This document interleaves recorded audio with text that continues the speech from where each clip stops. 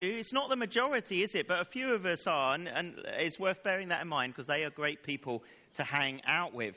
But actually, are we all able to become thankful? Right? Lots of nods. Okay, so we're all able to become thankful. And that's what Harvest Sunday is all about. As we've looked at all the wonderful decorations around us, we're celebrating God's creation and all that he gives us. And it's what the dedication is all about. Sometimes we call it a thanksgiving. It's about thanking God for Rosa's birth.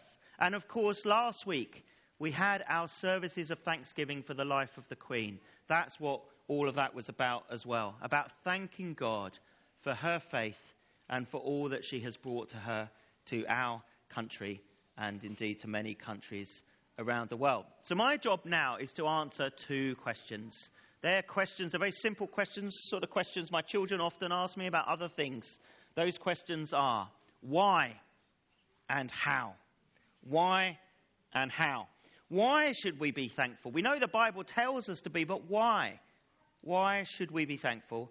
And secondly, how can we be more thankful? Because only a few of us naturally are. Okay? So that's what I'm going to do just in a few minutes. So the first question first is the call to be thankful and why we're to be thankful. And it was definitely there in that passage that Harry read. Howard, if you could just bring that back up on the screen, you'll see what I mean. This is what Harry read to us so beautifully.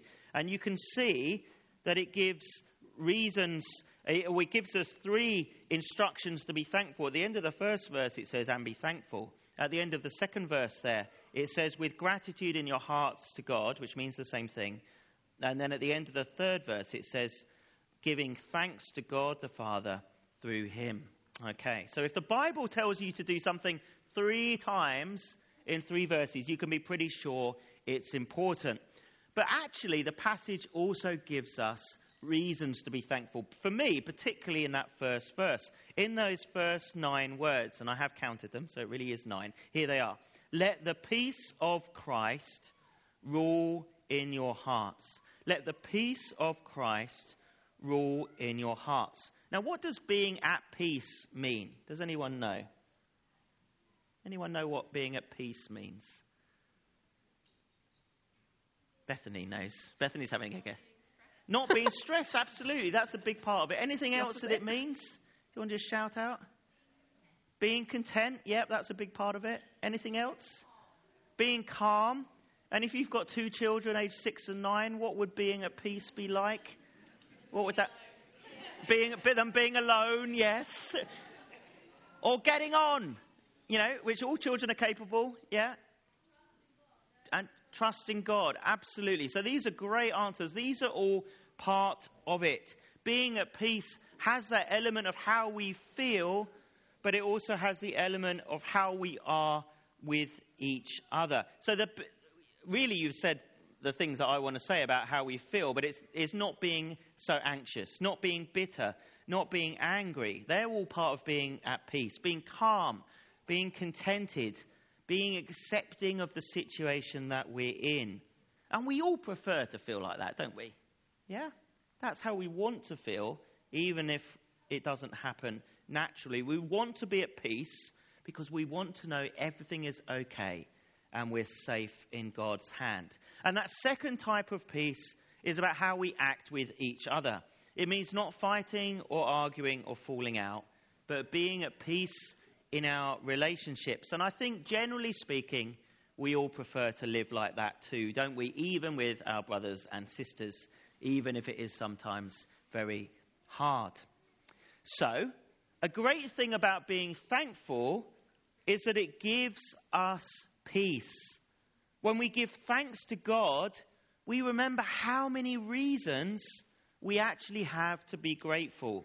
And it helps us to be at peace with the situations that we're in. Helps us to accept them and to feel calm and content. And I think the Queen had that peace, didn't she? Yeah, I think she really did have that peace. She knew, actually, she may have had delicious food and wonderful palaces to live in, but she never had any freedom, did she? She didn't have a retirement. She had to work really hard, and she was constantly in the public eye.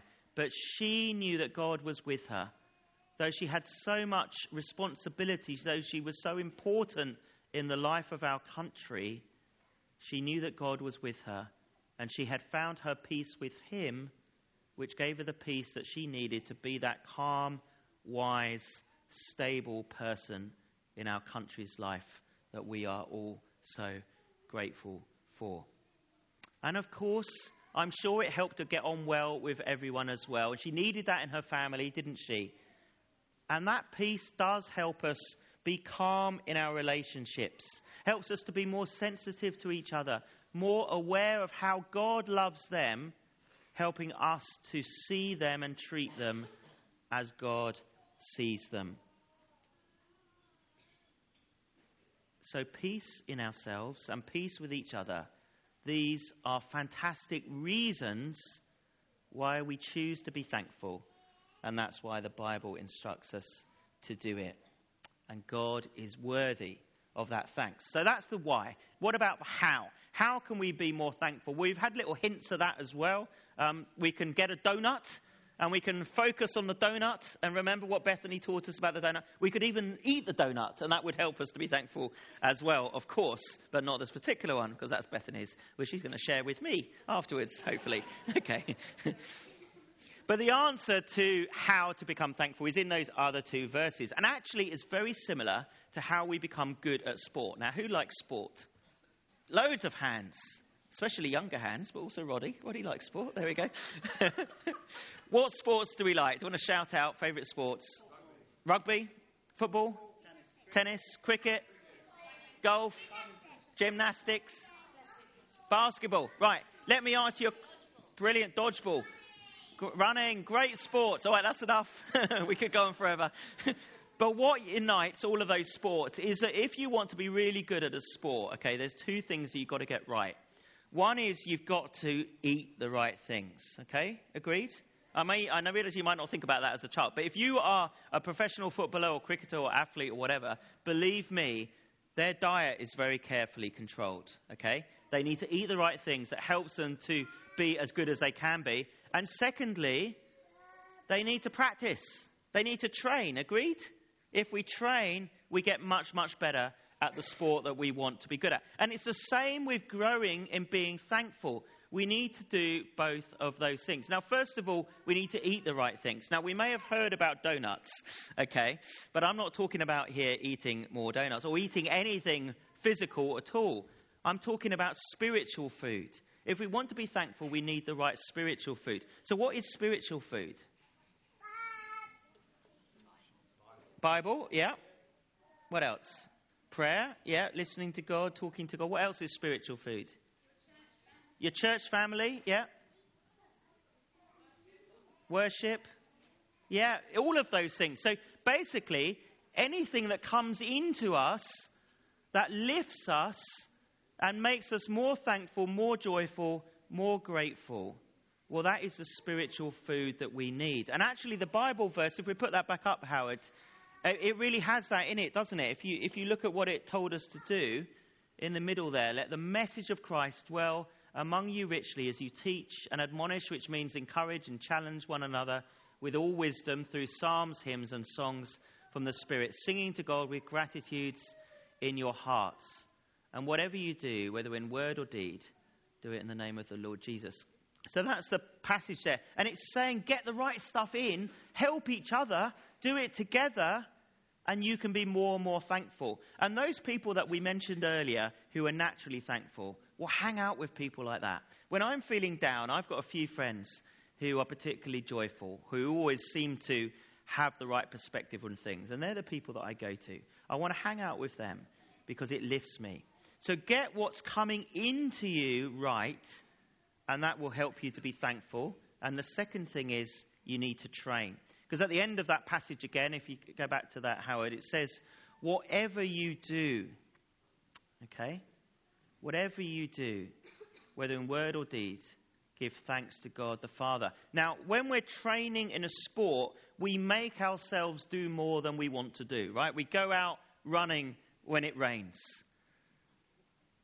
We practice putting balls for golf, whatever it is. We practice kicking the ball against the wall. We do the hard training because we know as we make ourselves do it, it changes us. And it's the same with giving thanks to God. If we make ourselves be thankful, like Paul is telling us to do, the amazing thing is it starts to change how we think as well. As we say it becomes a habit, and over time, as we keep making ourselves, disciplining ourselves to be thankful, we start to have thankful thoughts, and it starts to change our heart as well. So, when you pray, and I hope we all do pray sometimes, always thank God before you ask him for anything, which will help build your faith, and it's the right way to start. And let me just leave this with you as I finish. Each day, if you're struggling with not feeling that thankful, why don't you, each hour or each couple of hours, just in a split, a second or two, without closing your eyes or telling anyone about it, just pray, God, I thank you for being with me these last couple of hours. Just that very, very quick one-sentence prayer, and that will help you to be mindful of all that he has done, of his love for you, and for the certainty that he will continue to provide for you and look after you all of the days of your life. So, 2 things to do. Have the right things coming in, and to train yourself to be thankful. And if you do all of that, well, I think you will have that peace that we're all longing for in our lives. Amen. We're going to sing a song now that really is about those kind of things, reminding ourselves of the goodness of God. And I want you to listen to the joy and the celebration in this song, and then try to take that joy and celebration into your life as you thank him each day and right through the day. So let's stand and sing.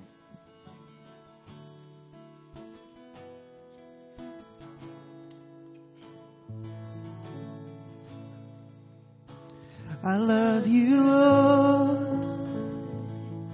Oh, your mercy never fails me.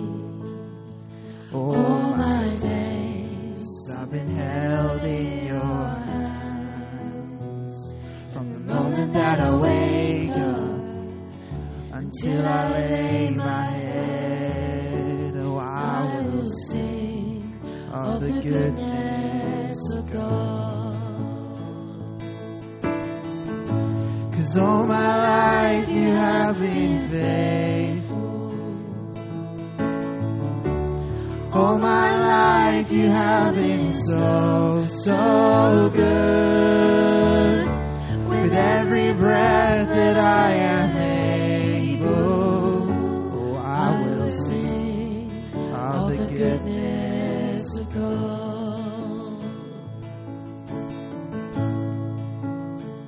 I love your voice. You have led me through the fire. In darkest nights, you are close like no other. I've known you as a father. I've known you as a friend. And I have lived in the goodness of God. All my life you have been faithful. All my life you have been so, so good. With every breath that I am able, oh, I will sing of the goodness of God. 'Cause your goodness is running after, it's running after me. Oh, your goodness is running after, it's running after me. With my life laid down, I'm surrendered now. I give you everything. Your goodness is running after, it's running after me. Your goodness is running after, it's running after me. Oh, your goodness is running after, it's running after me. With my life laid down, I'm surrendered now. I give you everything, it's all yours. Your goodness is running after, it's running after me. 'Cause all my life you have been faithful. All my life you have been so, so good. With every breath that I am able, I will sing of the goodness of God. I will sing of the goodness of God.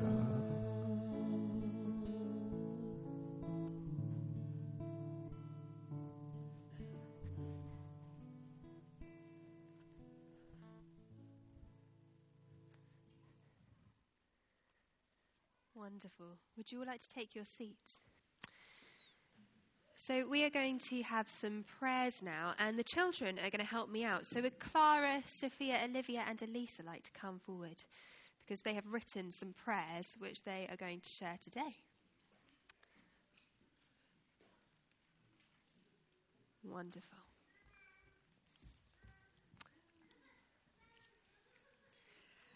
Okay, let's pray together.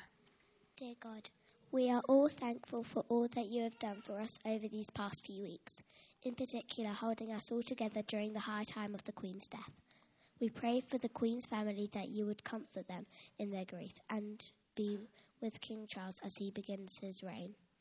We pray that the funeral tomorrow will draw many to put their faith in you, just as the Queen did. We thank you also for all the food we enjoy and all that you provide. We pray that we will always remember how much you have given us. We pray too that you would use these gifts for Besom to help those most in need and exercise your love. We love your time for listening to our prayers. Thank you for answering them. Amen. Amen. Amen. Dear God, thank you for the Queen and all that she did for us. We pray that the funeral goes well tomorrow and lots of people hears about you as they watch it. Amen. Amen. Dear God, thank you for our Queen who has reigned for 70 years and is now safe with you in heaven. Please, God, help the people who don't have any food to be healthy and happy. In Jesus' name, amen. Amen. Dear God, thank you that you made the Queen